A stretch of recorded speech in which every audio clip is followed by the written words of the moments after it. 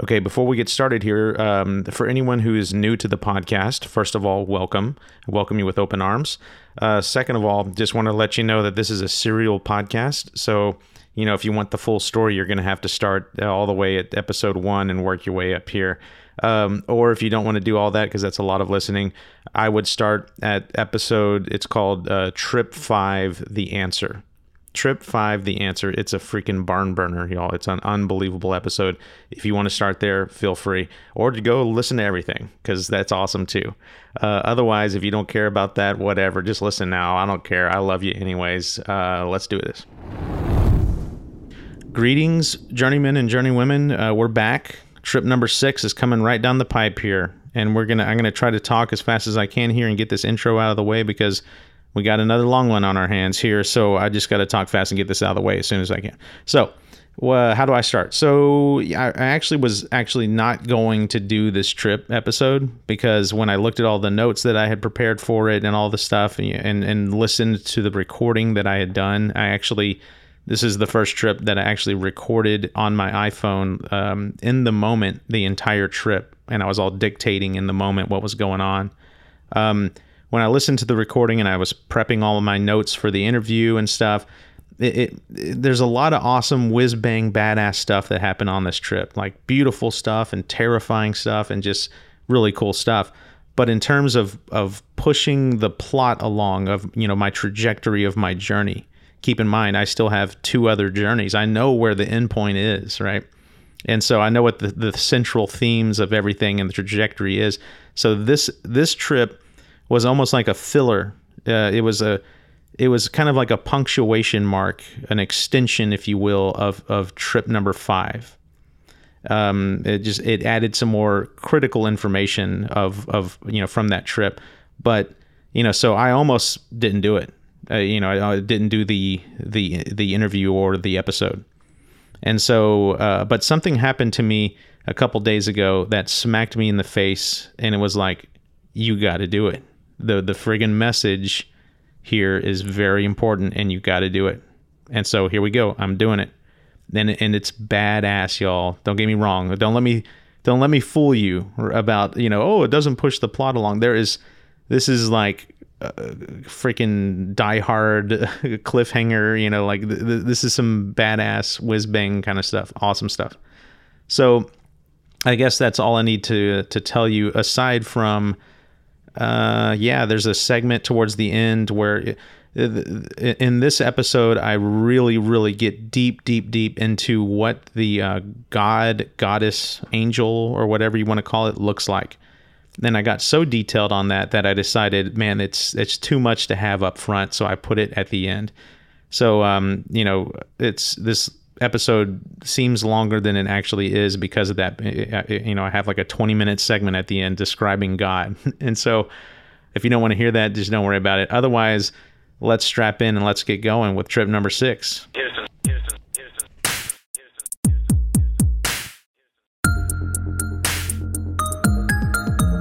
Welcome to my journey through the Pantheos. Trip 6. Cups.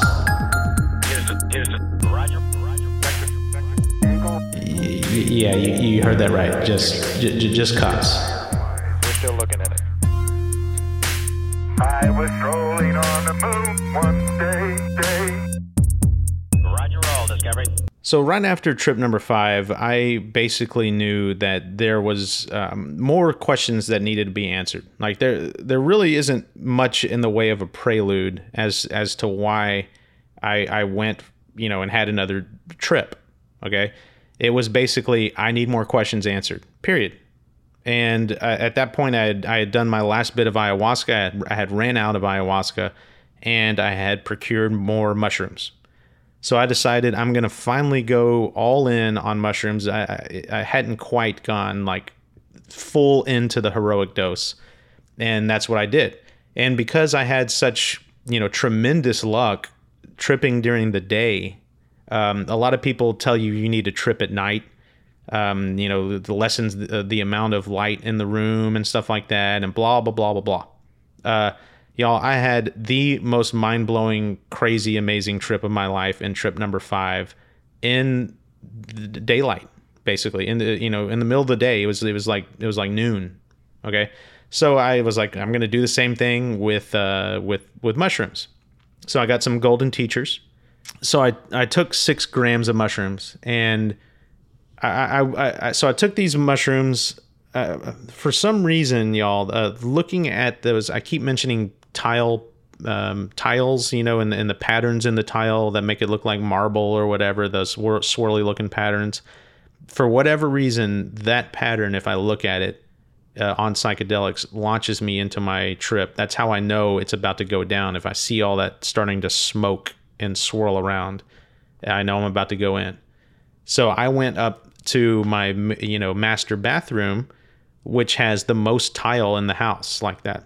Set up shop, right outside of the shower, basically. I'm sitting in front of my tub, and I set up a little palette there. I got some music that I'm playing, and I'm kind of facing my closet with doors closed, and I'm kind of facing my closet and the shower, right? It's like my shower and my closet are kind of in front of me there. And so I took 6 grams and I strapped in, sat there actually on the couch with my girlfriend, and watched some like PBS nature show until it started to kick in. And when I noticed, the whole vision expanding kind of thing, your field of view expands and your head starts to hurt, because you're starting to increase the gamma in your brain, the brain waves and everything. Your brain starts to hurt. And so when I felt the headache and I felt the field of vision expand, I knew it was about to go down. And I thought to myself, okay, go in and use the restroom right now before you trip, because you don't want to be in the middle of a mind-blowing experience and your bladder's about to explode. It's like, you just don't want to do it. So I run into the restroom real fast, and as I'm, using the restroom, I noticed that, and this is, by the way, this is something that I have seen on all of my trips. I just didn't remember to describe it. There's actually quite a bit of instances where I accidentally leave stuff out. This is one of those things that I've seen on every trip, but for whatever reason, I'm calling it out now. But I saw what amounted to contour lines. And what I mean by that is, have you ever looked at a map, a topographical map or whatever, topography, where it's trying to show you how tall a mountain is or whatever, or how deep a valley is, and how they do it is with these little contour lines on the map that represent the steepness of, the terrain or whatever. So I basically saw that on pretty much everything that I was looking at was these contour lines. And they weren't just static. They were kind of flowing and moving. And on those lines, there's what looks like little stars that are kind of twinkling. And then sometimes you get a little swirl in there, like a little whirlpool that is very colorful and bright and shimmery. But they're moving and they're flowing. And, that started to pop up in the restroom. And I was like, oh, things are about to get crazy. And of course, with that came that whole shimmery fabric that I mentioned in trip number 5. The room it was like getting coated in that fabric. And so when I knew it was time to leave the restroom, well, first of all, I was done using the restroom, but those contour lines started to kind of, as they were flowing, they started to converge and channel and flow out of the restroom. And it was kind of like an arrow that was pointing me out of the restroom and saying, like, get the hell out of there and go into the main master bathroom, part. And so I was like, okay, no problem. Zipped up, flushed the toilet, get out there. And I push play on my music. I sit down, getting ready to get ramped up into this. I had put together a playlist of, beautiful music that I thought was going to really help me on my my journey. And because a lot of times music can play in with the synesthesia that you experience on psychedelics, and it changes the landscape. And when the music changes, your perspective changes, and like stuff, it's beautiful. So had this playlist going, and there's a lot of Corinne Bailey Rae on that playlist because I find her music to be some of the most beautiful music you'll ever hear in your entire life. If you don't know who Corinne Bailey is, I implore you, go out and download an album called The Sea. Listen, look up the story behind that album, and then read the lyrics and listen to the songs. It'll change your life. So I'm playing this music, and lo and behold, everything starts to get more intense. Those contour lines that were flowing everywhere, they were flowing throughout the room, and they were starting to converge all in this central point, basically on the shower mat right outside of my shower. And so the contour lines start to converge, and they form a little ball, basically about the size of a volleyball or so. Okay, y'all. So basically what I'm saying here is that these contour lines turned into the godlike figure that I've always seen on all of my trips. Now, I go into extreme detail of explaining what this thing exactly looked like because I got a very, very clear and vivid image and vision of what it was, and got to stand up and walk around and investigate it. And I spend a good almost 25 minutes explaining exactly what it looks like. But it took too long, so I'm skipping past that part. But a couple things to keep in mind, because I mentioned it in my story, is that just the basics of what it looks like is it's like this crystal ball that has like a lens-like effect where it's bending light behind it, just like a lens. That's at the core. And then there's a humanoid-looking shape, or whatever you want to call it, like silhouette that is around it. And then it has these appendages on each side that you could interpret as wings. They're very symmetrical. And then also that there are these little orbs of light, probably about 15 to 20 little tiny orbs.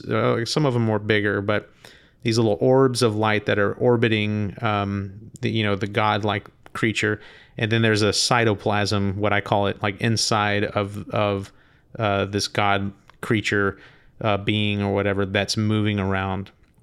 And so the planetoids are kind of moving around it. Those little spheres are moving. The wings are kind of moving. They're flowing very gently. And then the cytoplasm inside of it is flowing very gently. And whenever you are, because I mentioned that a mushroom trip, you had to play charades with God. At least that's my experiences. It's not the same with everyone else, but with me, you have to play charades. So whenever you're playing charades with God, whenever you're starting to understand the message that it's trying to convey to you, those all those movements will increase in speed and fluidity. The cytoplasm will move faster. The little orbiting spheres will orbit faster. The wings will move faster, and sometimes they dance. And then if you get something incredibly right, you have what I call a hand clap moment, where if two people are talking and trying to convey something to each other that's very complex, and the energy rises and people are like, oh, it's kind of like this, and the other one doesn't quite get it yet, but now he's starting to get it. And then when he finally gets it, you clap your hands. You're like, yes, you got it now. So I had some moments like that, and God's hand clap moments, y'all, are unbelievable. Like launch you out of your body. You get hit with a shock wave of gravity waves and a pulse of energy. I go into long detail about that whole thing. There's plenty more here, but I'm putting it at the tail end of the episode. I don't need to get into it here. It takes too long. So anyway, we're going to jump back, but that's the basics of the creature that I saw. So now getting back into the story. And again, I'm going to put the whole description of this at the end because it is fascinating. But anyway, back to the story. So there's this beautiful, unbelievable, amazing thing sitting in front of me, ready to sit down and talk. And I'll never forget, I'm fumbling around with the music, and a song comes on that is slightly inappropriate. Corinne Bailey Rae's songs are just heartbreakingly beautiful, and it's definitely, in my opinion, like God music, like just beautiful stuff. But there is one song called Closer that is slightly sexual, and her stuff isn't really sexual at all. But if you were to pick out any song out of Corinne Bailey Rae's canon, this is the only slightly sexual song that she has. And I'm not about to go play a sexual song in front of God, right? And so I'm all fumbling with the with my iPhone trying to like, I was like, and I remember like looking at God and like looking at my phone and being like, I'm sorry, let me just get to another song here. And I look God in the face and I go, I'm sorry, I just want the music to be right. And there was this moment, it was awesome. It was just great, where God looked at me as if to say, like, really?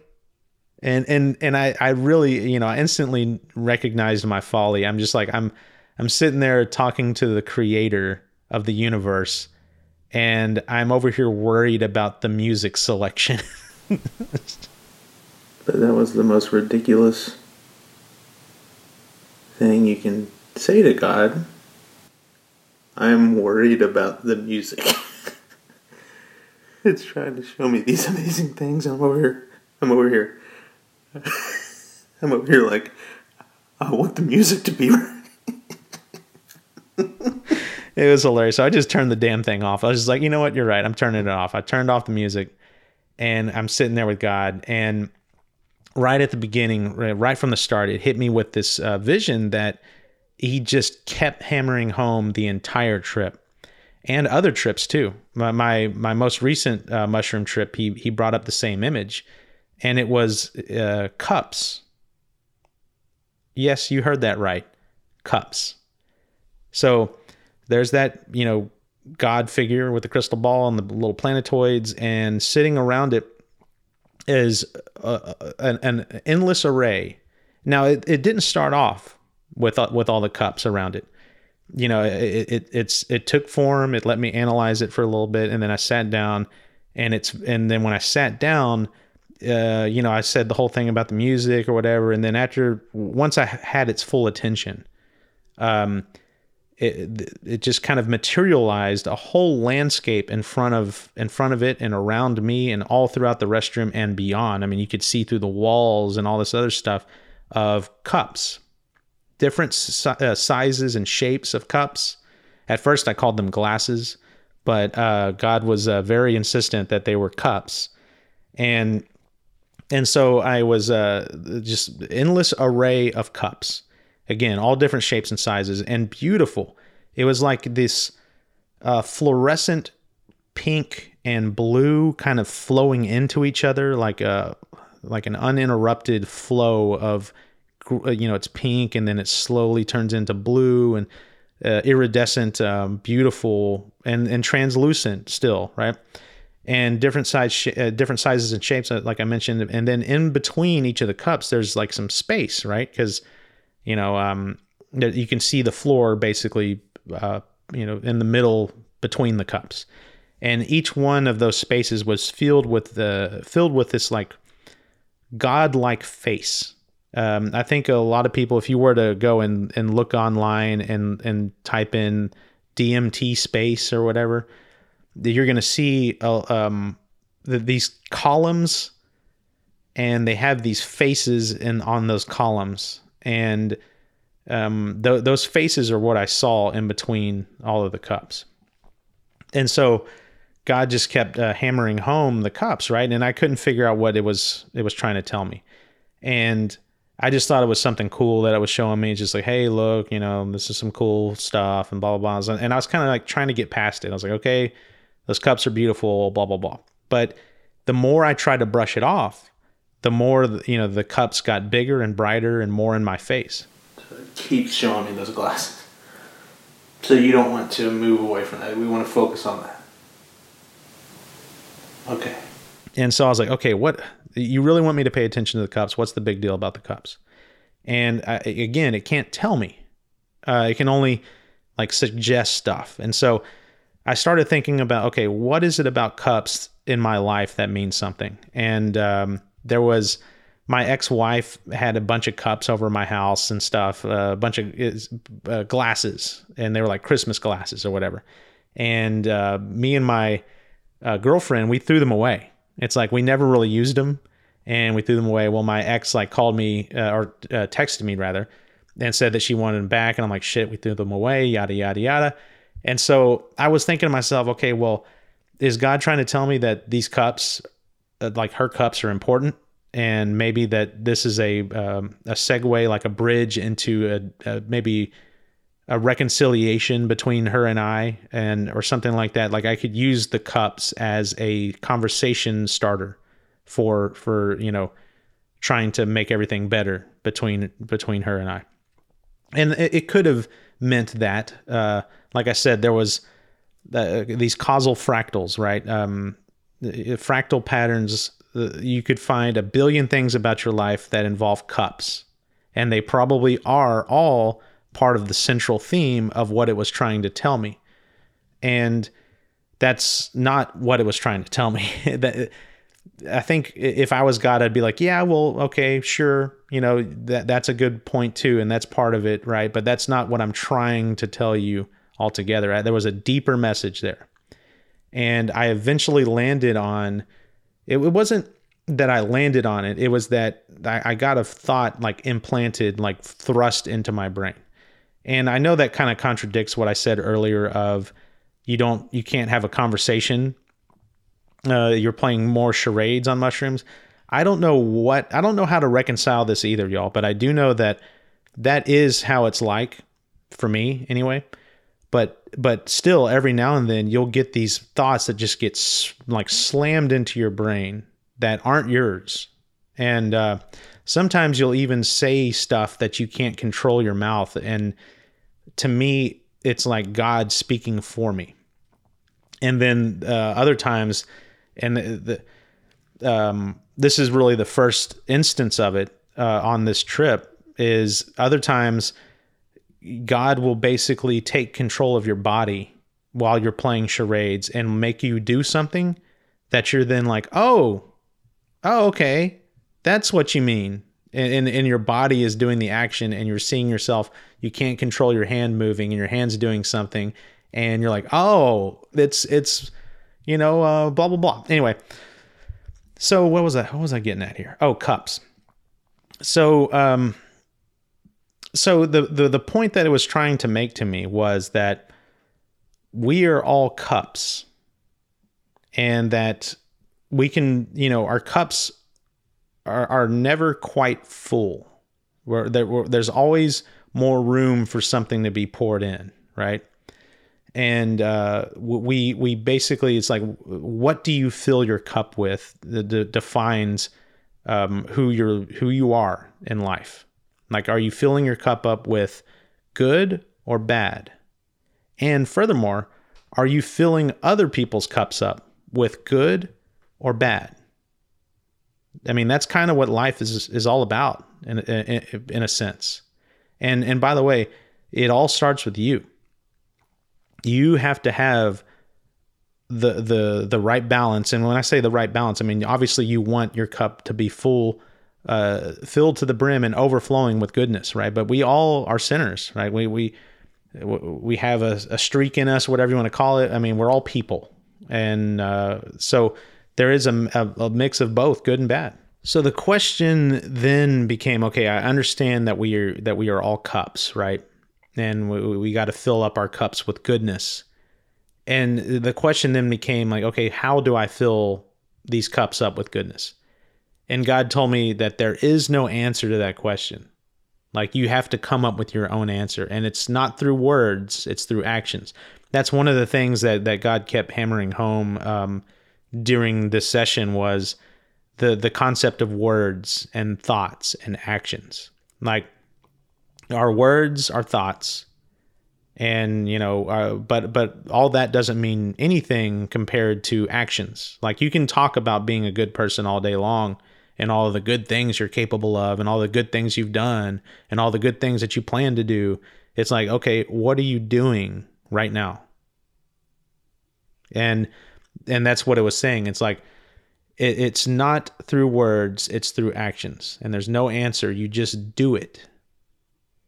Words are not sufficient. You just do it. And it really was, not answering my question. And so I said, there's this little inside joke with me that there's only 2 words that I can mimic in a Russian accent. And that's the word happy and the word plus. No, happy and please, right? So I asked it, I said plus. And then there was like a little bit more of the inside joke that I'm not going to get into because it takes too long to explain. But God and I basically had a little laugh together. He doesn't remember his name. It's very funny. But again, the question still remained: how do I fill these cups up with goodness? And when we came back after that little laugh, I didn't realize that I wasn't asking it how, but I was instead saying how. I know that sounds weird. Like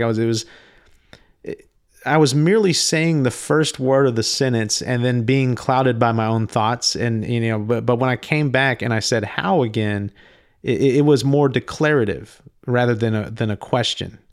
And I finished the rest of my sentence. It became this sentence. I said, I'll never forget it because it was as if God came in and took over my vocal cords and mouth and tongue and spoke this for me. How you fill those cups up with goodness is your life. How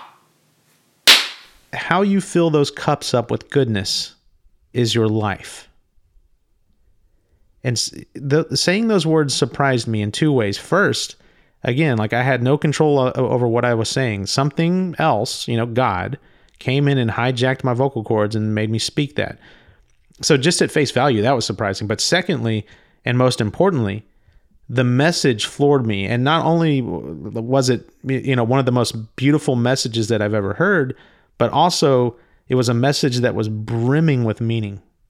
So let's unpack the meaning. How you fill those cups up with goodness is your life. Okay, so first of all, that's an awkward sentence. If you just saw that sentence without context, it wouldn't make much sense. Okay. Furthermore, I don't think that sentence structure is correct at all. Okay, but when you really think about it, it's perfect, like freaking perfect. And it's a total God move too. Like when I say God move, what I mean is that it's equal parts vague and specific, like open to interpretation of the person in question. So again, let's unpack it here. There are 2 highly profound meanings of that sentence.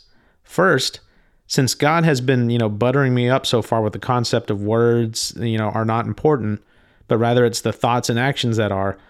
So, like by that rationale, what God is saying is you fill people's cups up with goodness by living a righteous life, a life of kindness, integrity, godly compassion, but also strength.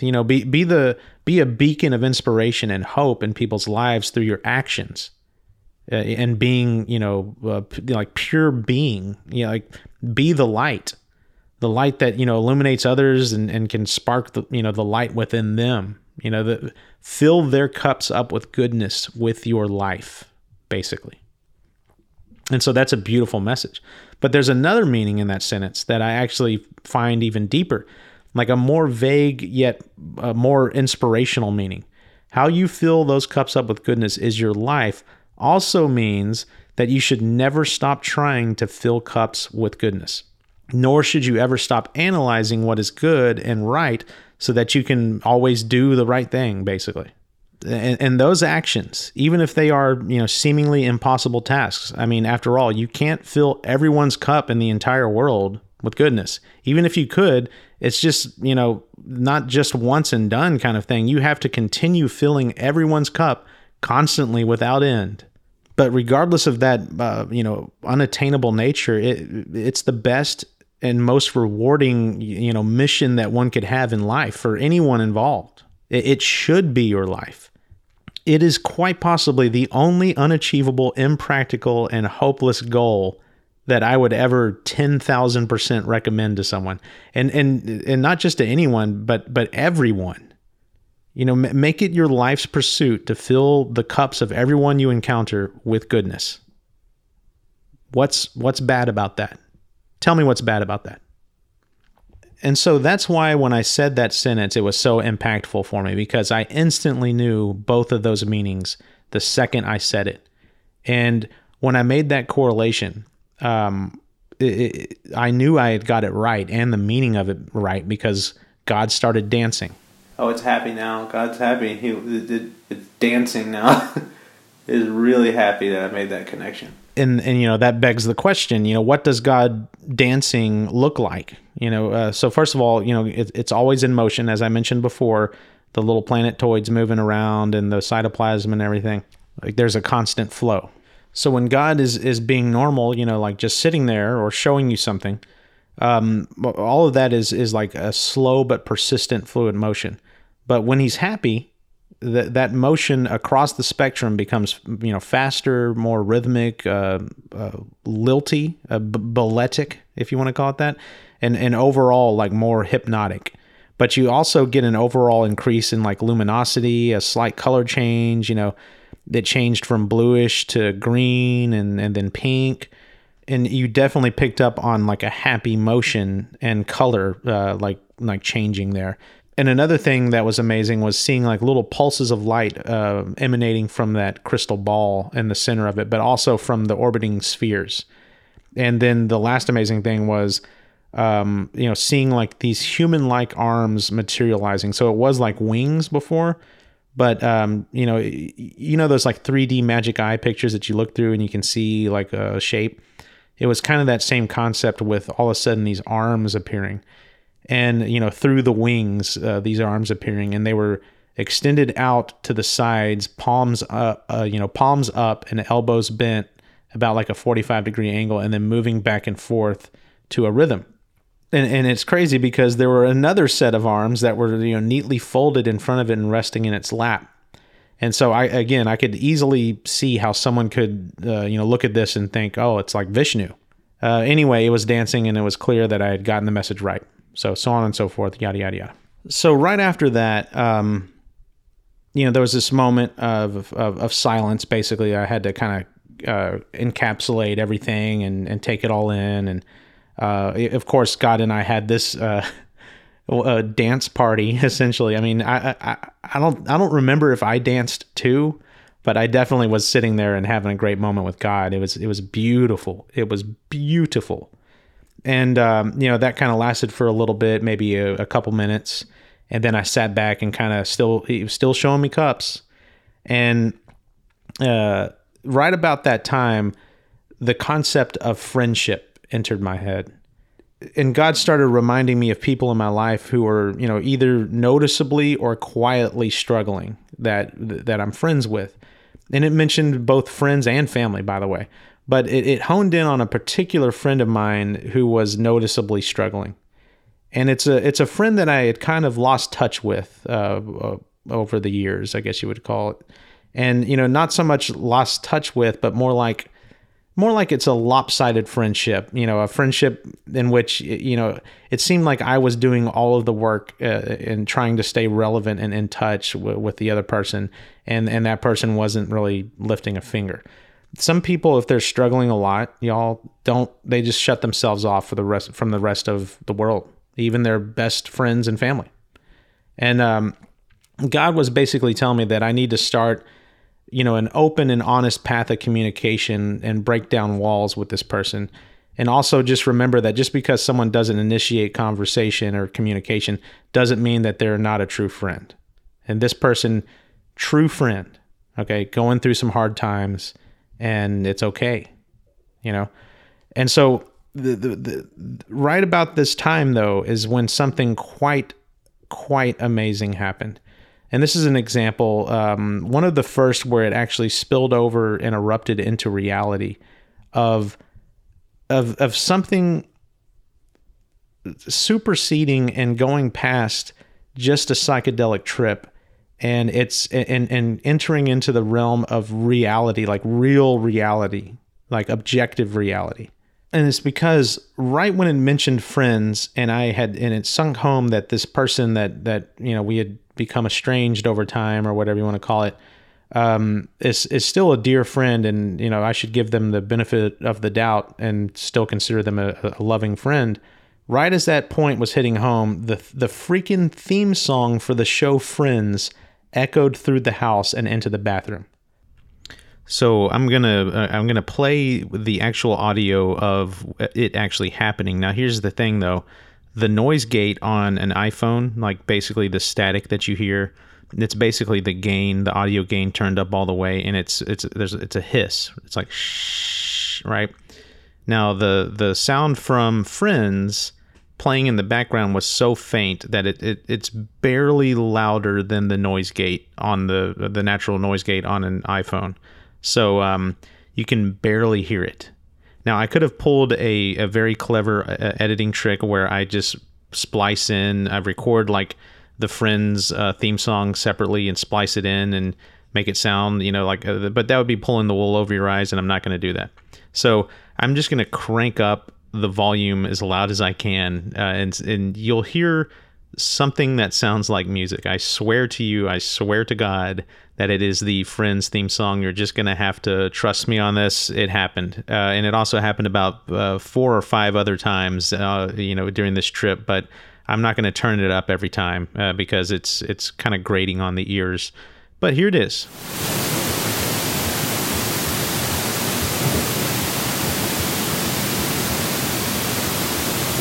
By the way,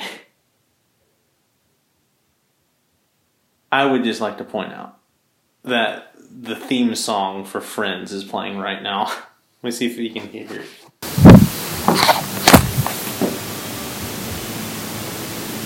It was right at the end there. And I'm talking, it perfectly coincided with that Friend-related, message that was delivered and that realization of it.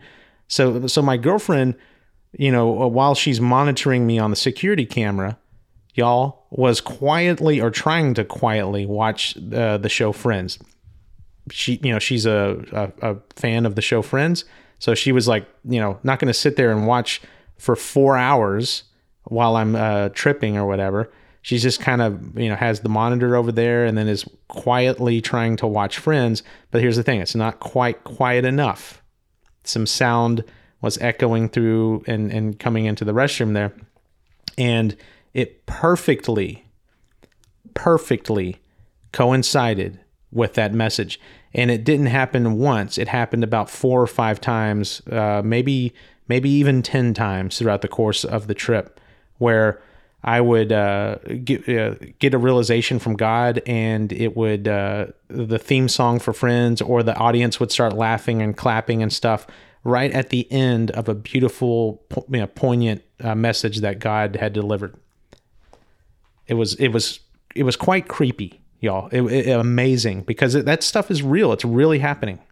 And I understand that synesthesia with psychedelics, you can hear something and that gets incorporated visually into your experience. I don't know how it all works, but it apparently works. Some kind of science shit. But it is true. But how do you also incorporate that sound into someone talking, like God talking to you and delivering a message? So it's not just visual, but it's conceptual and philosophical and abstract thought, all culminating in the moment with the visual and an audio experience happening in real life 2 rooms over, all coinciding right there in the moment. That happened about 5 or 6 times on the trip. And it wasn't that you heard the laugh track and the music all the time. Most of the time you didn't hear it. The only times you did hear it, something coincided in the moment that was beautiful and poignant and germane and to the subject matter at hand. It was unbelievable. So within that same vein of stuff really happening in the moment and it getting folded into the experience, there was something even more amazing that happened. Like I said, God's playing charades with me, right? It's wanting me to guess what it's trying to tell me. And at this point is where it took a kind of a darker turn. All of a sudden, out of nowhere, I started to feel very nauseous, as if I was going to vomit. Why do I feel sick right now? And the crazy thing, though, is that, mushrooms, at least for me, do not bring on any nausea whatsoever. Like I never have gotten nauseous over mushrooms. And I was perplexed as to why it suddenly hit me. I mean, it was intense. It was like all of a sudden I'm perfectly fine. And then within 2 seconds, y'all, I'm sick and nauseous and feeling like I'm going to throw up. And I even asked God, I said, why do I feel sick right now? But little did I know that what was going on is God was trying to change the subject and drive home a new point. That's deliberate. And that's when I knew it was deliberate. Like it came on so quickly, and I felt like a different kind of demeanor with God, and I knew that it was kind of trying to drive home a point. And anyways, I started to kind of like vocalize what I felt and try to analyze it, and I threw out the word infected. I feel sick, like infected. Oh, now watch yourself. Which is hilarious, because watch yourself. This is right at the advent of COVID. Let's don't throw words around like infected right during these times. And by the way, when I said that word infected for the first time and said that we shouldn't use that word, the Friends theme song and audience laughter and stuff hit again, which was just amazing. They got the music and everything. There was literally a laugh track that just happened. And then it's like ba-ba-da-ba-ba-ba. Okay. Anyways, let's don't use words like infected. But it did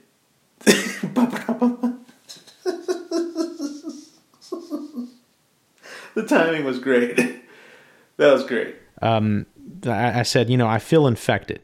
And I wanted to kind of stray away from that word because of COVID, and I had this pretty funny moment with God where I was like, "Hey, can we use a different word, like, please?" But it kept hammering it home, and I was like, "You know what? You're right. Let's go with we're gonna go with infection. I'm infected." You know what? You're right. Let's go with it. 2020. Let's go with it. Infected. And so I understood that we were infected with some kind of sickness. Or infected with a sickness that makes us pour wickedness into glasses. But it was hinting to something deeper, but I hadn't quite put it together yet. And even though I hadn't quite put it together yet, I was working it out, vocalizing it and thinking about it in my head, and I noticed that God was moving differently. It wasn't the dance move, kind of thing that I was doing before. It was like it was becoming faster and more fervent, like the motion. I basically interpreted it as someone saying like, "Hey, you're on the right track. You're almost there. You almost got it. Like, think harder." About to have a hand clap moment, basically, right? Where the energy level is upping. And so I started to kind of restate what I had already said, but in a different way. And in so doing, I came across a word that is both a noun and an adjective. And again, is one of these words that has a poetic double meaning. And the word is evil. The infection it's evil. Yeah. Now, when you say that something is evil, you are describing it as such. You are attributing the negative aspects of that word to something. But that is not the true understanding. I said it's evil, initially meaning that it has the characteristics of something that is evil. And I even said with an inflection that made it as such. It's evil, yeah. But then it hit me that it is not the adjective evil, but the noun evil. And the sentence went from it's evil to it's evil. The infection is evil. And when I said it with that inflection and understood that it was the noun and not the adjective, that is the moment when I made the connection. It was one of the most amazing things that I've ever felt in my entire life, the hand clap with God moment. When God was saying, "You're almost there, you almost got it," and then I hit it, and then those gravity waves, y'all, and that burst of light, it just floored me and almost knocked me out of my body. Yes. Okay, you made your point. Like, it just hit me with I looked up at God, and when I threw the word evil out there, it washed over me like a hand clapping moment, like yes, all right, we're cued in now. It washed over me like a wave, like whenever that point was made. It's like, yeah, it's evil. It's just like, whoo, like it's almost sucked you out of your body. Like that's God making a point, ladies and gentlemen. It's like that's a that's a hand clap moment for God. It's like yeah, hey, we're in sync now, right? And I'm like, yeah, and it's like, whoa, like it almost pulled me out of my dang body.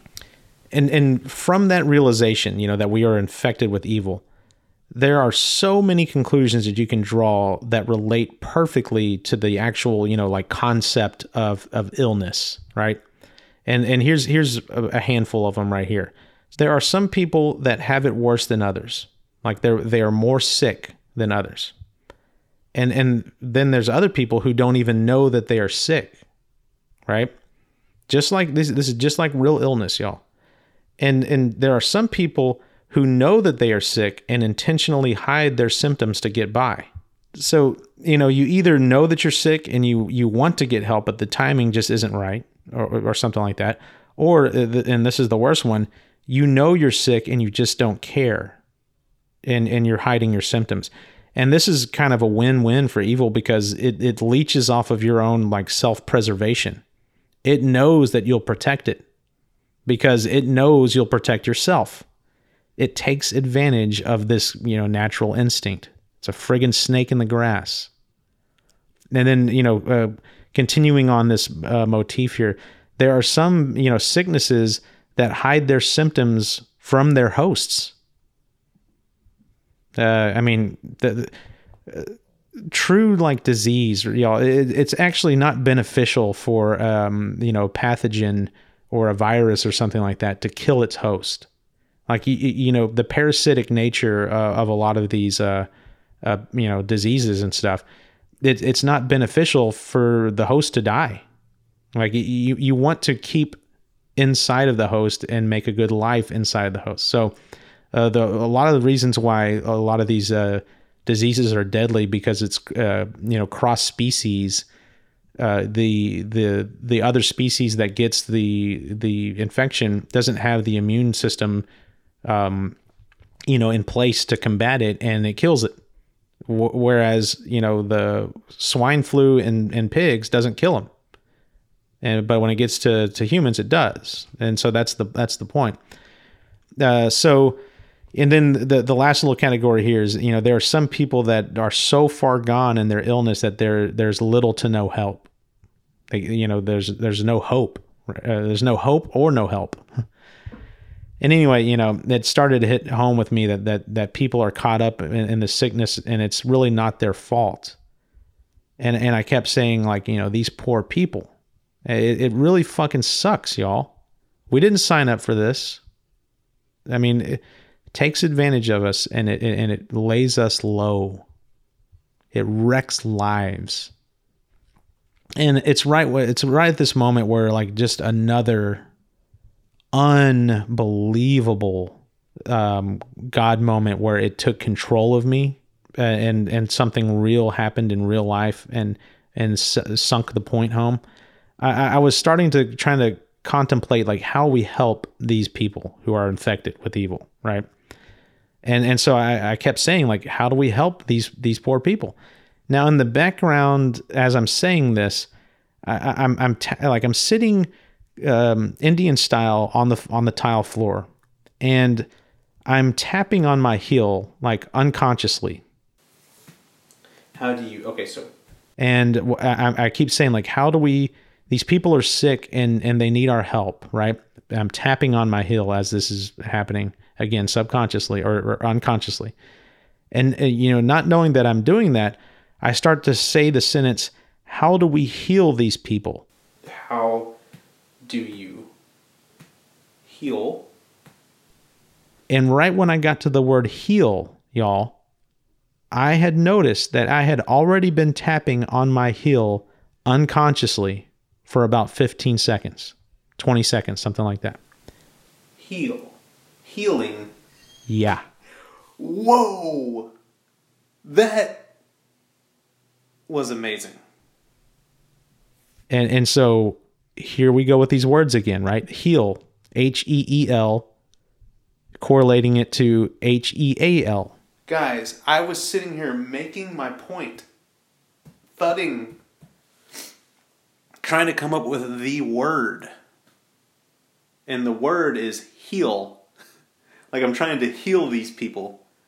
Like how do I heal them? But I'm making the thud and pointing at my heel. Yo, I couldn't control my hand. It was, again, unconsciously tapping on my... It was kind of like something trying to say, like, okay, he's eventually going to get it. Let me just keep tapping on the heel for him, and he's eventually going to make the correlation. And then I saw it, and I'm like, heal. Wow. It doesn't sound very impactful right now listening to me say this, but y'all, it blew me. It knocked me over. I was like, what?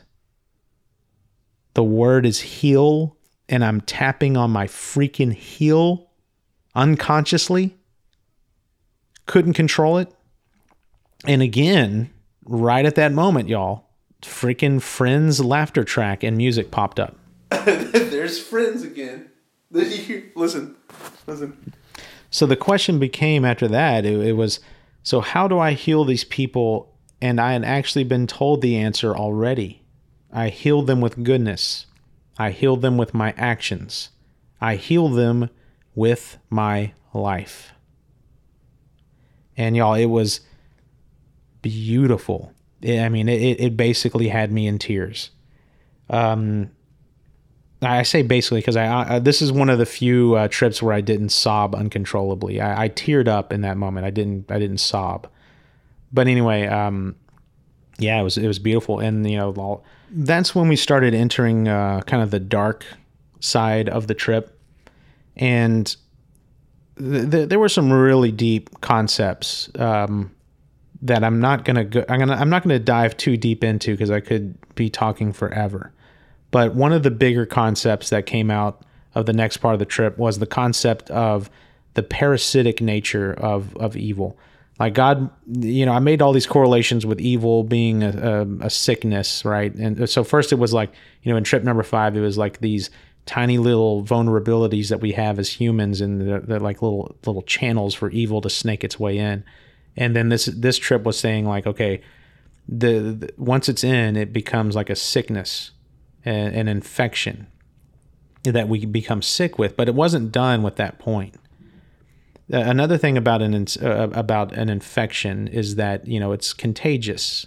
Well, not all infections are contagious, but it was hammering home that it was an infectious, contagious infection, right? And not only that, but it pointed out the parasitic nature in the sense that, there is some parasites out there that are highly sophisticated. I'm talking incredibly sophisticated. It's like a parasite. One of those zombie parasites. And they have an end goal in sight. And the end goal is basically to get the big fish. Like it'll use other organisms as hosts in order to target another organism, a bigger organism, an organism in which it can thrive more and propagate more. An example of this, there's a roundworm. I forget the name of it. I'll look it up later and mention it in another episode or some shit. Blah, blah, blah. I'm not going to do it now. But there's a roundworm that it's like in the Amazon or something like that, and its main goal is to get inside of a bird. The whole point of this particular parasite, like its end goal, is to get inside of a bird. That's where it flourishes and I think reproduces or something like that. I don't remember what. But it has to get there through these stupid little ants. It doesn't start off in a bird because the bird like poops it out, right? So it reproduces and stuff in the bird, and then the bird poops it out. It lands on the forest floor in the poop, and what happens is it'll infect an ant first. It takes over the brain of the ant so that the ant will do its bidding. And remember, the parasite wants to be inside of a bird, so it hijacks the ant and turns it basically into a zombie that's going to do its bidding against the ant's will. And again, the ant's, it's hive mind. You can debate if an ant has a will or not, whatever, blah, blah, blah. But the ant definitely doesn't want to do this. And what the parasite makes the ant do, it first of all makes it leave its little colony. And they can't control themselves. They climb up to the highest point, the tallest tree or whatever that it can find or whatever, and they wait there. Then it gets on a little twig and latches on with its front legs and sticks its butt up in the air. And then their freaking abdomen swells up. I don't know what the roundworm parasite does to the ant's abdomen, but it does something that causes the abdomen to swell up and turn red. And it becomes bright red. And what it ends up looking like is a juicy berry. Well, guess what birds like? Juicy berries. So here comes a bird flying along. It sees, oh, look at this little... oh, that looks like a juicy little berry. Boom, bites it. They eat the ant, and boop. Roundworm is now inside the bird where it wants to be. The stupid little ants. How about that one? We're stupid little ants. That is what God showed me. Anyway, these ants, they get infected with this thing, and it consumes their lives. And they come up and they turn into delicious berries for birds to eat. And that's where the parasite thrives. It showed me that is exactly what evil is trying to do. Against your will, it'll make you do stuff. And you're a friggin' zombie. You're a zombie ant. We are zombie ants, y'all, that can be taken advantage of. It'll use you. It'll use your friends and family. It'll use... It's the sleaziest opportunist you've ever encountered your entire life. It'll find someone who's mentally handicapped, and it will lay them low. It'll find someone that has genetic predispositions to addiction and all this other stuff, and it will lay them low. And it does not want you. It wants something else. It wants the bigger fish. It doesn't give a shit if you die. It is going to use you to get to that fucking bird. A friggin' parasite that wants to find somewhere where it can thrive. And it's using us as hosts, temporary hosts, to spread the infection. And that is what it showed me. And when I saw that, it scared the shit out of me, y'all. And this is when stuff started to get bad, really bad. So I went on a little rant before that where I was, kind of talking about how people, like, you guys don't understand what's going on here. This shit is real, da-da-da-da-da. And I started kind of like talking about, non-believers. And again, I was kind of really arguing, making these arguments against my old self. But I also got into the concept of how, just like a parasite, it can kind of mask what's really going on behind the scenes, right? And it can kind of make it look like you're normal, but you're really infected, and watch out because it's contagious and you're going to get it too. Or someone else is going to get it too, whatever. But so I started talking about the concept of like atheists and such, and like, public intellectuals who are atheists that can hide behind, evil basically can hide behind that front of atheism, of agnosticism, or whatever you want to call it. Is that a word? Agnosticism? I don't know. But evil can hide behind that. And it's you don't know what you're fucking around with, y'all. You don't. It seems cute to be an intellectual and play around with, like, God doesn't exist and yada yada yada. That is the harbor, the safe harbor for evil to just come in and fuck you up. And it will fuck you up. When I say that it ruins lives, ruins families, believe me when I say that. When I say that it can kill, believe me when I say that, y'all. 85 million people, World War II only. And then you heard in my last episode where I was calling for half of the world's population. 4 billion people. Anyways, I don't want to get stuck on that again. But anyway, so I started talking about, how it can hide behind, find safe harbor in like public intellectuals and stuff that don't believe in God and are vocal about it. And it hit me. There is a public figure. I'm not going to mention who it is because I don't want to cause any heat, because this person is looked at basically like he's a god. He's like the atheist god, basically. Everyone worships that guy. They get on their knees and they worship the guys. And it's a public figure, public intellectual. I'm not going to say what he does because then it would totally give it away. But a public intellectual, and he's atheist, obviously. And I saw an interview with him one time that it was just so cute. He basically said, like, hey, look, I may be atheist, but I'm also a man of science, and if there is proof that there's a God, I'm open for it. Like bring it on. Like I'm not going to shut my mind off to that. That then I wouldn't be a scientific person, and blah blah blah. And y'all, it sounds like he is just so honorable and so again so cute, right? I'll welcome it. It's a big joke. You might as well go up and flip that guy off, like right in his face, right there. It's basically him. He's being all cute about it, and it really bothered me. It's like guys, look how smart and open-minded I am. I'm even going to open my mind up to the possibility of a God. Now I'm atheistic, but if God showed up with proof and all this other stuff, yeah, I'd believe it. Bring it on. It's just like, what a joke. What a fucking joke. And so I'm talking about this guy, and y'all, I actually met this guy. I saw that motherfucker.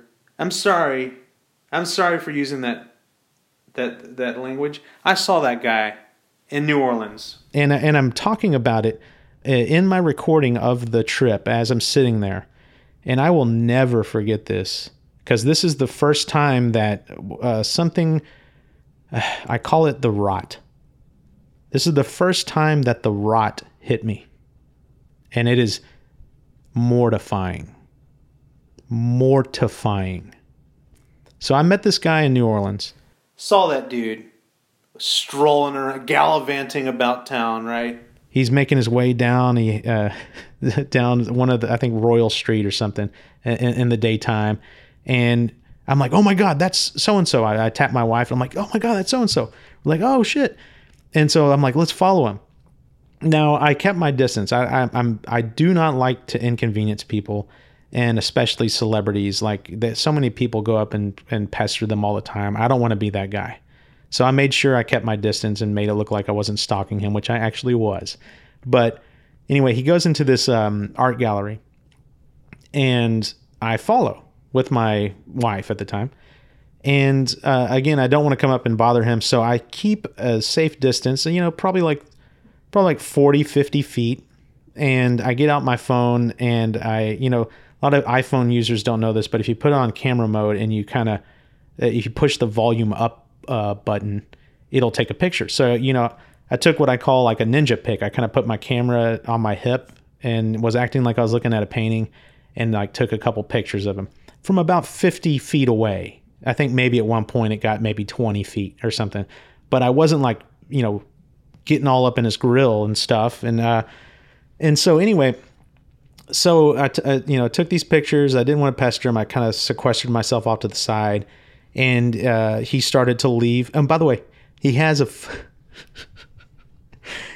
fucking monocle. Guys, did you know he has a little monocle? And everyone thought it was cute. Like, oh, isn't that sweet? He takes out his little cute little monocle to look at these paintings.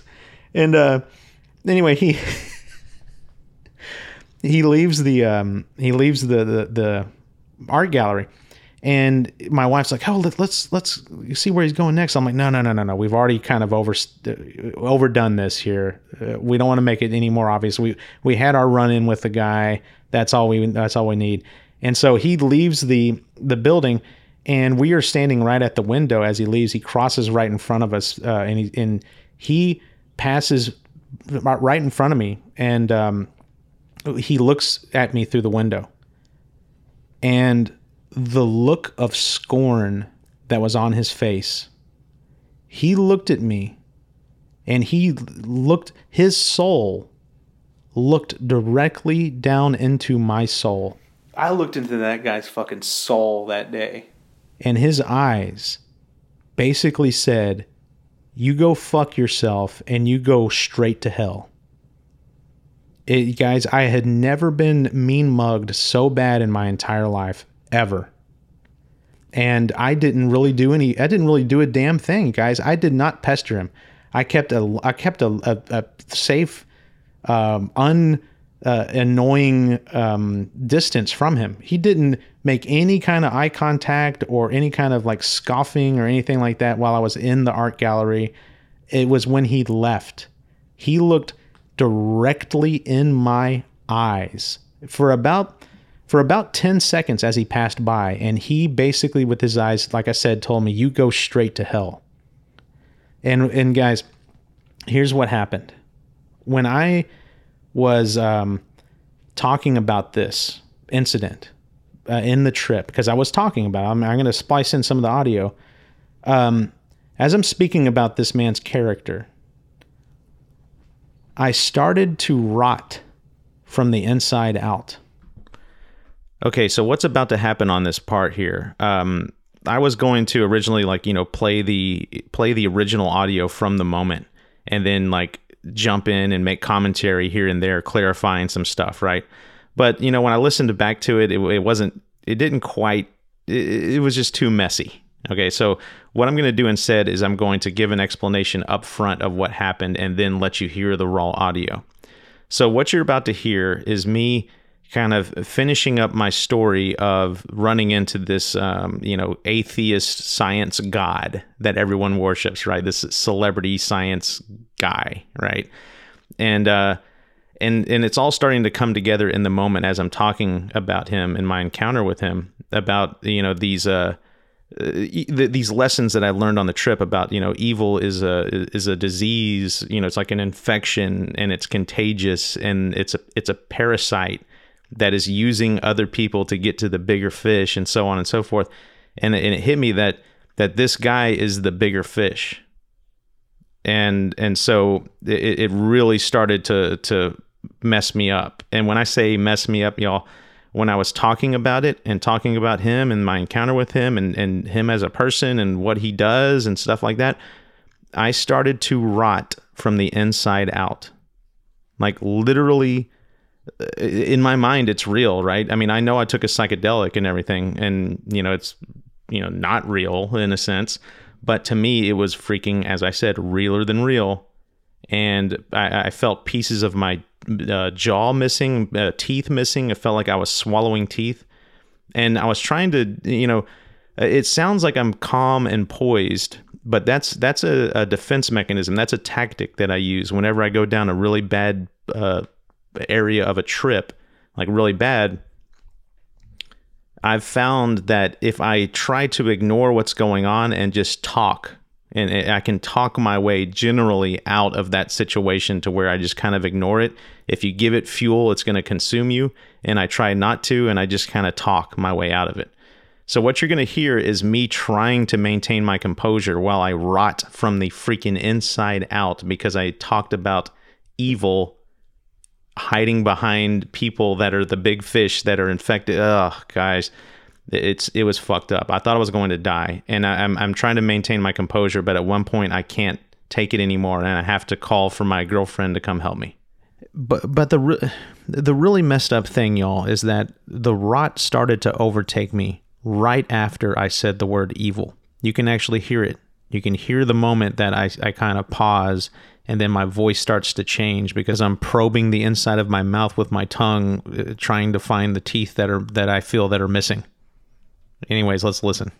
It's so cute. He's like getting up there in age, y'all, and he's like this grandfather. Or he's not reached that state yet, but it's like this cute little quirk about him that he needs a little monocle to look at his little stupid paintings while walking around.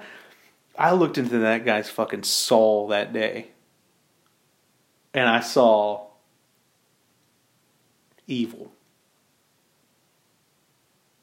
Like, me and my ex-wife, we weren't obviously ex at the time, but am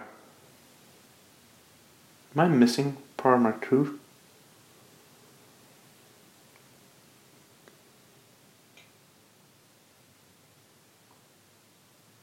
Anyway. God. Anyway, so, hey, infection, right? Keep me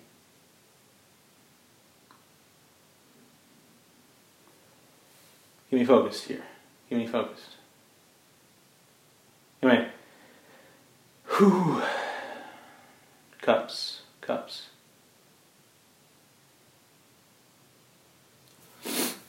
Keep me focused. Beauty.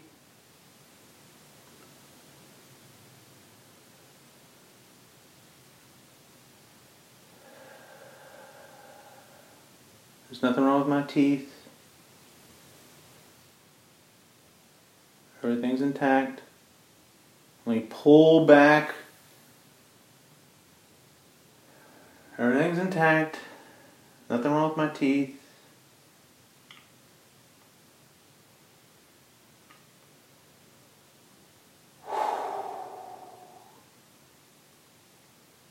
Everything's intact. Yep. Everything's still functional. I'm not missing teeth. We're looking at lights. Yeah. Anyways, so I'm pulling back from that. This stuff is no joke, y'all. Like, this shit is no joke. I gotta remove myself from... Hey, babe. Layla.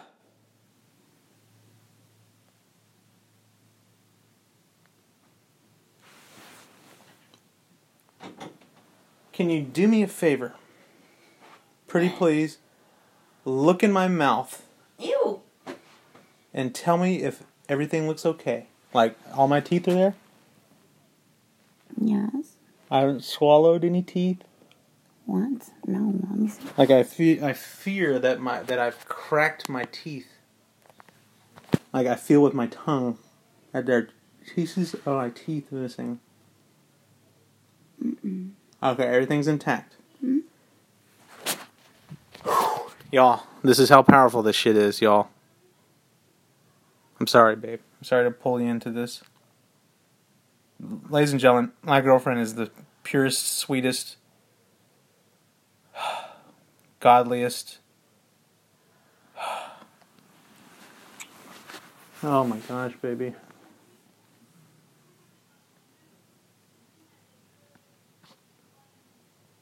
My teeth are okay. I didn't swallow, but they're not broken, they're shattered. No, what were you doing to them? Babe. I They're chewing on them? I felt the how evil, whatever it is, I felt how evil it is and what it kind of gets behind. Like the stupid bullshit. Like the stupid bullshit in life, that can be all explained away through science and all this other stuff. That's like a cloak. It's a cover-up, babe? It's a cover-up. Guys, What? My teeth are still here. Yes.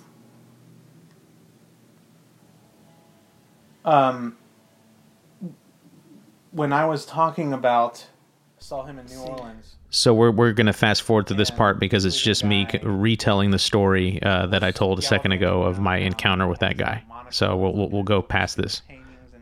But I want to make something abundantly clear here. What I experienced, what I call the rot, was one of the most terrifying things that I've ever experienced in my entire life. It is basically imminent death. And imminent death that is the most disgusting and messed up and evil death you could possibly imagine. I mean, the thought of rot, y'all. Okay, so it's not some minor inconvenience is what I'm talking about here. It was so many orders of magnitude fucked up. Like, if you want to get a good idea, just imagine walking through a field and happening upon a bloated human corpse that has been decomposing out in the sun for like a few days, and slice open their stomach and stick your head inside and that gassy bloat rot. And then imagine dying in there and then having all that consume you and you becoming that. It was messed up. It was, as I put it in trip number 5 at one point, it was really, really, really, really not cool. But babe, listen to me. Listen to me. When I was talking about him specifically, and I was trying to describe his character, Yes. I felt like my teeth were rotting out. And that I had swallowed them. And like these words that I'm speaking about this guy. Ooh, this is deep stuff, y'all. I'm sorry, babe. I'm sorry I had to pull you into this stuff. Just to wake you up. I know. Baby, I felt like my teeth were rotting and I was swallowing chunks of my teeth. And I could feel it with my tongue in my mouth going around and like, there's chunks of my teeth missing. You still have your teeth, babe. Those words of describing that man's character were rotting my mouth.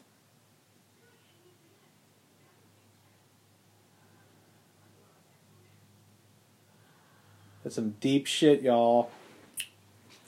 I love you, baby. I thought I was going to die. That evil infection rotted my mouth, y'all. Speaking about that man's character rotted my mouth. My teeth were y'all heard it. I was scared. I had to leave the freaking... I still legitimately think that there's a piece of my tooth missing. May need to go in for some dental work.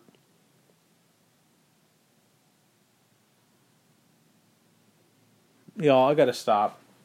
It's I need to come down from this. Legit, there's nothing wrong with my mouth. No, baby. Okay. I'm still convinced. I think that there are pieces of my mouth missing. Y'all. And my beautiful, loving girlfriend, one of the most godly people, unintentionally godly too. It's like she's not trying to be godly, y'all. She saved my life again for like now it's the like 5th time that she saved my life. And this is so terrifying stuff, y'all. Mortifying. I wouldn't waste it. I wouldn't wish it on my worst enemy ever. And right about then, I'm pulling out of it. My girlfriend, my sweet girlfriend, is helping me and consoling me and making sure that I'm okay. I still think my teeth are rotting, but I eventually start pulling enough out of the trip where I'm by this time we're hours and hours in, where it's starting to wear off, and I'm like, oh, okay, I'm coming back. Everything's normal. And I start talking to her about the trip. And I mention I mentioned, the theme of the trip was cups. Cups, babe. Cups, babe. Now, before we get into this next part, I'm going to have to do some explaining because this next part is the most important part. It's where everything comes together. It's unbelievable stuff, y'all. But before we get into that, so just understand a couple things. Number one, if you recall, the central themes of my trip have been cups and friends, and evil too, or whatever. But the two big ones, y'all, were cups and friends. Now, my girlfriend is in the other room. Okay, she's a full room away from me. I'm in the bathroom having my little trip or whatever, and then there's the bedroom, and then there's the kind of living room area where she is. And as I mentioned, she's monitoring me on the security monitor, but she's not listening to me. She's watching Friends. She has no idea that I am in there having a trip about cups and friends. Okay, it's just a complete happenstance coincidence, although it's more like synchronicity and not coincidence. But it's a complete coincidence that she's watching Friends. Okay, and my trip happens to involve Friends. I come out of the trip, and I tell her that the trip was about cups. Cups, babe. And this is what happens. Cups, babe. You want to play? Let's play cups. How do you play cups? Just make it up as you go. And y'all, no bullshit.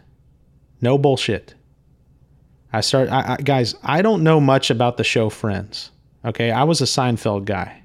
I really hated Friends. Well, I guess I liked Friends for two reasons, and that was both of Jennifer Aniston's nipples.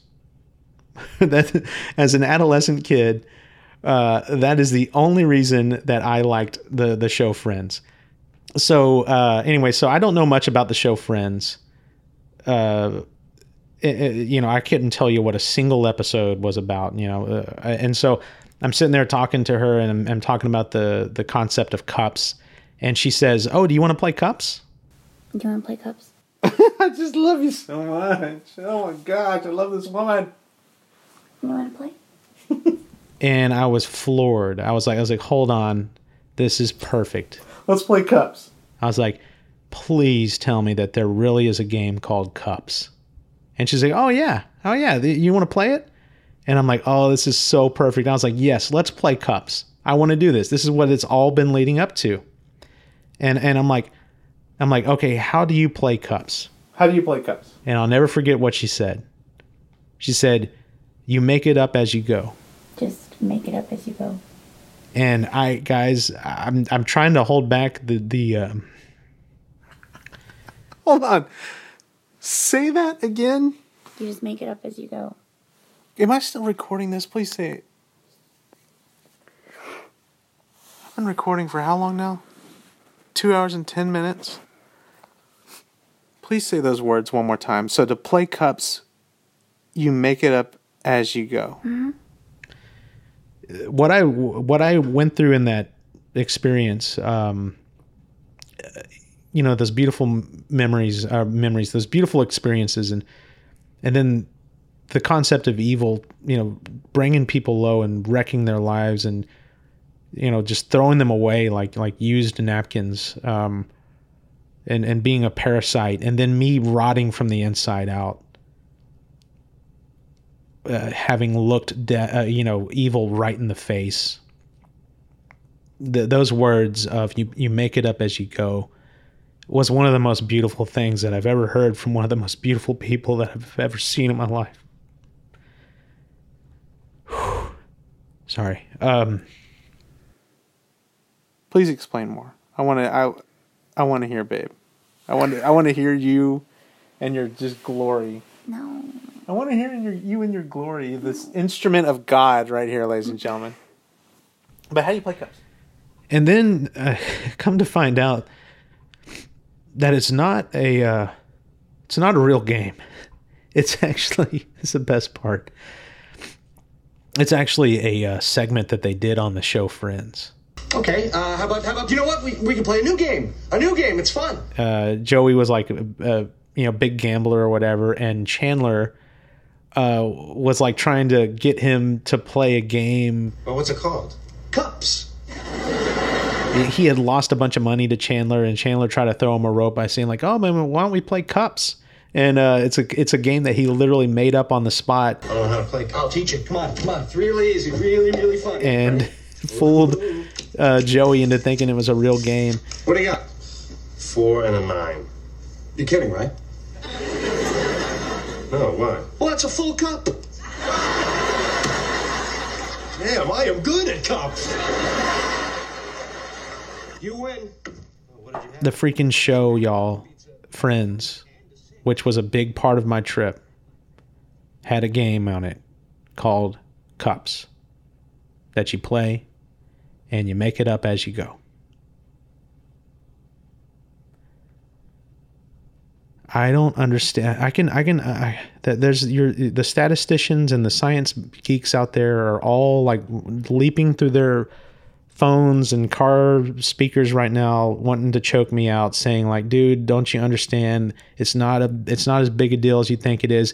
Your girlfriend loves Friends. She always watches Friends. Of course, that's going to be part of your trip. And so what if it got folded into your trip? Psychedelics is all about synesthesia and stuff is going to get folded in anyways, and blah blah blah blah blah. Y'all, I get it. You will never know what it's like unless you were there. That all may be true, what you're saying. That all may be true. But it also is equally true for me that it was magic in the moment. And it's still magical afterwards. Cups.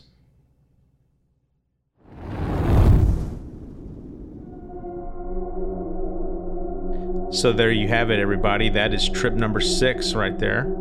Cups. Pretty intense stuff. I mean, maybe not as drop you off the cliff intense as trip number 5, but there was some deep, heavy stuff in that one.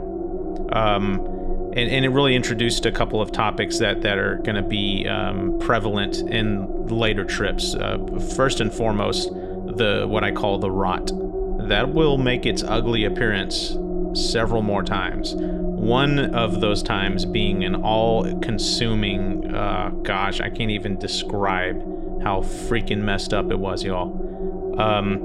So just so you know, I mean, I kind of departed from the sound effects and music aspect on this trip episode. I'm sorry, for those of you who really like that stuff, I'm gonna continue to do it on the next trip episodes. I just really wanted to get this trip episode out there for y'all, because it takes me a long time to edit that stuff. So it is what it is. And yeah, that's really all I gotta say. There are 2 more trip episodes coming your way, and they'll be coming soon, hopefully, knock on wood. But yeah, just get ready. They are crazy. You thought all the stuff that has happened so far has been crazy. Just get freaking ready. So that's it. Now I'm gonna close out this episode with the part that I had cut out from earlier, where I describe what the angel god like being looks like in incredibly vivid detail. If you don't want to hear that mumbo jumbo, feel free to turn off the episode now. But if you're interested and you want to hear like a very, very like detailed description of what that angel goddess god thing looked like, please enjoy the next 10 minutes. I don't remember how long I talk about it, but please enjoy the next segment here on that, and yeah, let me know what you think. And otherwise, I'll see y'all on the next trip episode coming up soon. Bye-bye.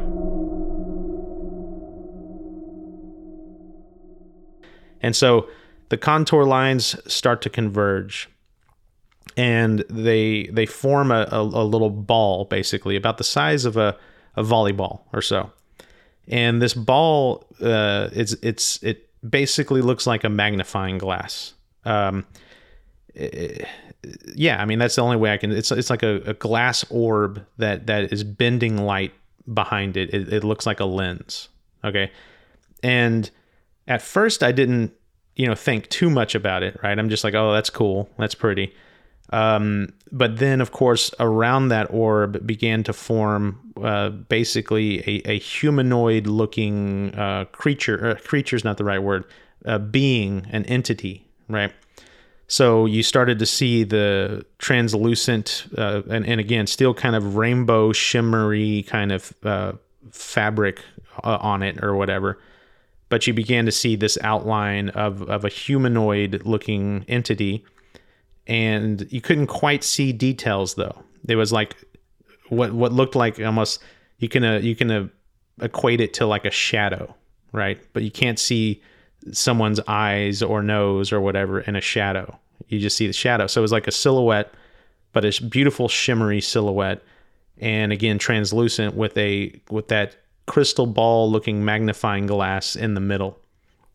And then slowly but surely it more of it started to materialize in front of my face, and then you started noticing that same like kind of wing like appendages on both sides that are perfectly symmetrical.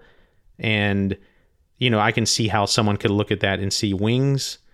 I could see how someone could look at that and see multiple arms, like Vishnu or whatever. But to me, it was just like a symmetrical wing-like appendage that you could say was multiple appendages if you wanted to. And then the other thing that was striking about it this time, this time I really got a good look at it. A lot of times on my trips, I don't get quite a good recollection of what I saw. I do know that the being is humanoid in figure, generally speaking, but sometimes it can be a geometric shape, and in a geometric shape that I can't explain to you. Like I could not draw it. And that's why when you hear me talk about in trip number 5, I was like, I don't know what I saw. I can't tell you what I saw. That's because it represented a geometry that I cannot conceive of. I cannot draw it, and I therefore cannot explain it. But this time it was a clear humanoid figure. Same presence though. When I say same presence, it had that same jovial, joking around, happy, loving, caring, beautiful, just it's like your best friend and your mother and your father, and it all at the same time.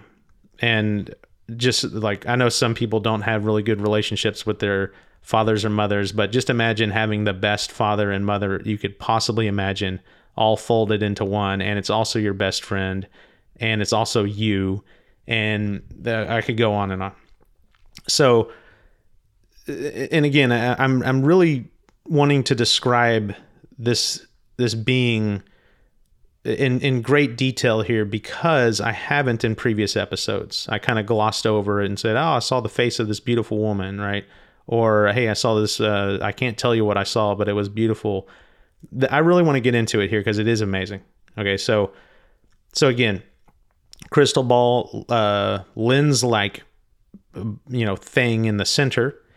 Around that is a humanoid, silhouette, and these beautiful wing-like appendages on the side, and it has this shimmery rainbow-like fabric all around it. And then sometimes it changes colors to like blue. Like it was actually blue a lot of times. Sometimes it turned into green, and then other times it was that rainbow color.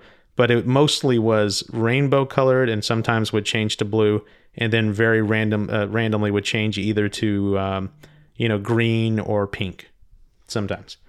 But the other thing that was amazing was you saw these suspended particles around the goddess. I call it God, but you saw these suspended, like orbiting particles. Would almost look like little moons that were orbiting the being, and I'm talking probably a good dozen to maybe a couple dozen of them. and different sizes and shapes, or not shapes, but different sizes, and they were kind of orbiting slowly around it. And while during the trip, when it would make a point, like when it was trying to hammer home a point, those little orbits, those little orbital planetoids, or whatever you want to call it, moons or whatever, they would start to move faster when you were getting closer and closer to realizing something. And whenever you got the point, if God was trying to convey something to you and you weren't quite getting it, but you were getting closer, those, like I said, they would move faster. And then whenever you got the point, there would be an eruption. Like those moons would move so fast, and then they would like kind of start to light up and get like really hot looking, and then you would get this burst, and also the wings and stuff would move faster, and you just saw, and also there was like what amounted to like cytoplasm inside of this being.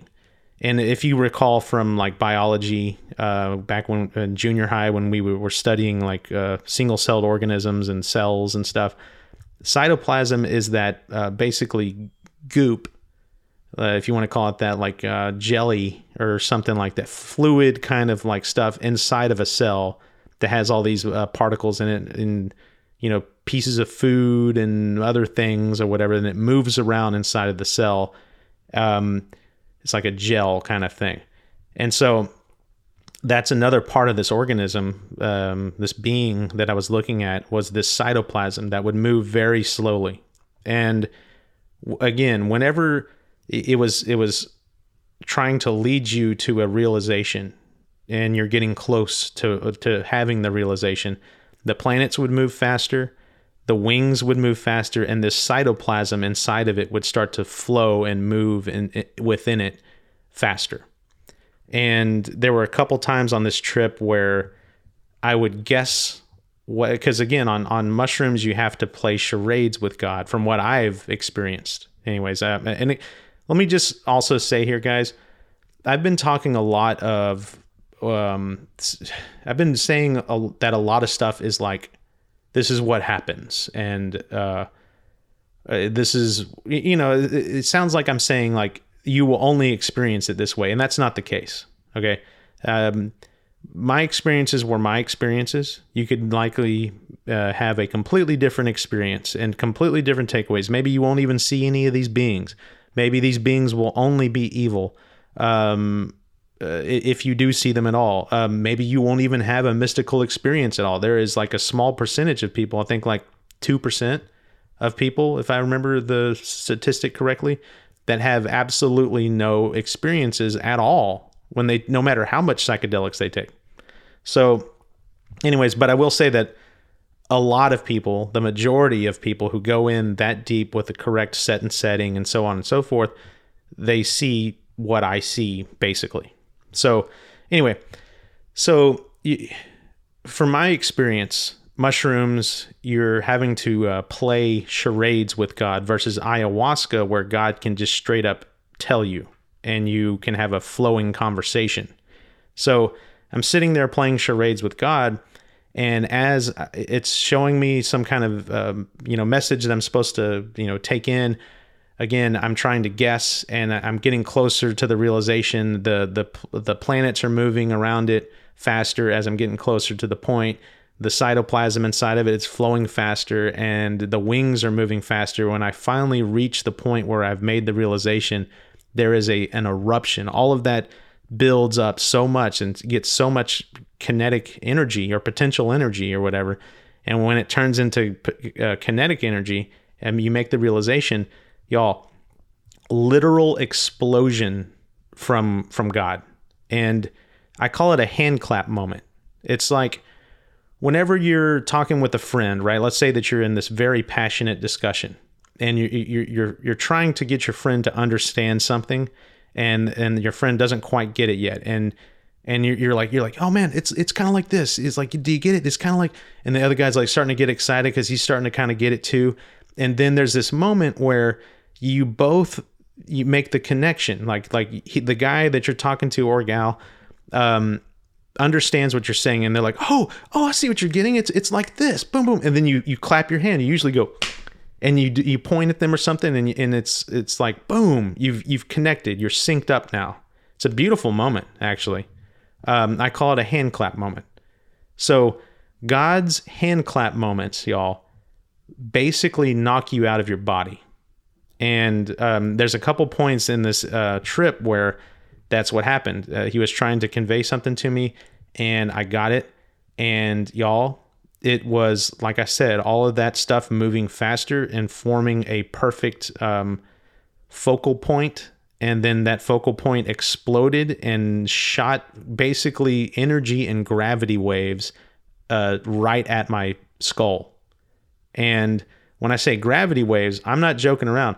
You could see space and time, or you can't see time warp, but you can see space. Well, I guess space-time is, anyways, blah, blah, blah. I don't want to get into the science of it, but you could see space warp behind what amounted to a giant energy wave focused and pointed at my skull when I realized something. It was just like, whoa. And when it hit me, it damn near knocked me out of my body.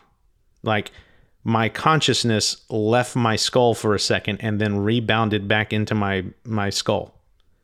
It was, I don't think I need to tell you how amazing and terrifying that is.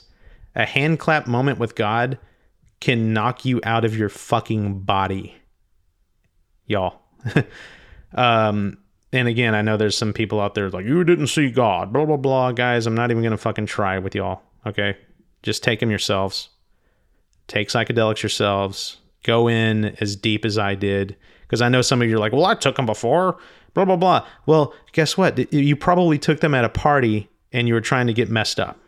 You did not go in with the same intentions and focus or whatever that someone who's trying to change their life fundamentally and find the root cause and rip it out by the root.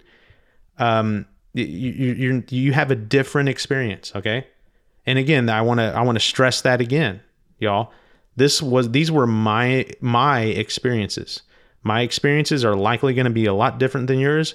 So even if you go in with the same intention of wanting to change your life for the better and finding the root cause and so on and so forth, you likely will not have the same experience. So don't, get upset with me or any of the people that have conducted research and posted stuff online and said this is what you're likely going to experience. Don't get mad at us. We're all different, and nobody knows truly what the hell is going on in the psychedelic world, y'all. Okay, y'all. So have I beat that over the head a little bit too much there? I think so. We're now 30 something minutes in here. The last thing I'll mention about the God figure that I saw was going back to the crystal ball lens central core of it. It took 3D form. It was actually there. It wasn't just a projection in my mind. Now, the mind is a very powerful thing, right? And people, whatever. There's so many mysteries about the brain that we don't understand, and it very well could be capable of producing a hallucination like that. I mean, if you think about 3.5 billion years of evolution, in 3.5 billion years, you could create something sophisticated enough to produce a hallucination that's that sophisticated. Blah, blah, blah, blah, blah. Bullshit, bullshit, bullshit, bullshit. What I saw, y'all, was fucking realer than real. And for me, what sold it, what really made it hit home was the 3D aspect of this central core, the crystal ball looking lens like thing. Because y'all, again, you don't become some buffoon on psychedelics. You actually, in my opinion, get smarter. Your consciousness rises, your brain waves increase in chaos, and that is directly related to consciousness, as I mentioned in the last episode. It's called gamma. Your gamma increases. You become more lucid.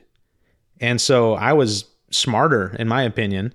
And the very first thing I thought was like, okay, well, This thing has a lens-like effect. Let me move around it and investigate it some and kind of take a little scientific approach here and not just sit in one little spot. And so I got up and I kind of moved around and looked at this thing. And what was amazing to me, y'all. Okay, have you ever held up a magnifying glass and like moved your head around, right? What happens in a magnifying glass is the image gets reversed. And so when you move one way, the light that's bent in the magnifying glass moves in the opposite direction. And also, there's a very consistent, obviously, because you're looking through a physical object, a very consistent warpage. There's not like any glitches or like moments where, the image has to like catch up with something and compensate, blah, blah, blah. It's a fluid motion. It's reversed and it's perfect because you're looking at a real object. That is exactly what I saw when I was moving around and trying to test the reality of this thing that I was looking at. The crystal ball, the distortion of the light behind it, was perfect. A flipped image and moving in the opposite direction as I was, and seamlessly and perfect. And I would squat down and look at it and it would change. And I can understand my brain creating some kind of angel looking deity looking thing, right? Again, 3.5 billion years of evolution could conceivably come up with something like that. But the level of how in the hell does evolution create a perfect, seamless representation of warped light behind a lens that isn't there, but is there? like how the hell could it do that? What is the evolutionary advantage of that? Like, I can understand the evolutionary advantage of believing in an afterlife and evolving something that shows you that it's real, right? Like, hey, okay, how are we going to make this this human believe in an afterlife? Okay, well, let's create this angel-looking thing, right? That he can't explain. I get it. Okay, that's a hard sell, or not hard sell. That's the wrong word. That's like a dead ringer. It's just like, okay, boom, I see an angel. I believe in an afterlife. That's an evolutionary advantage. But what is the evolutionary advantage of freaking warped light in a lens and moving in a consistent and fluid manner as you walk around and squat down and analyze this crystal ball looking thing from different angles? How the fuck is that an evolutionary advantage? Sorry for the cursing, y'all. I promised I would stop cursing. But to me, this thing, it took 3D form and it was real.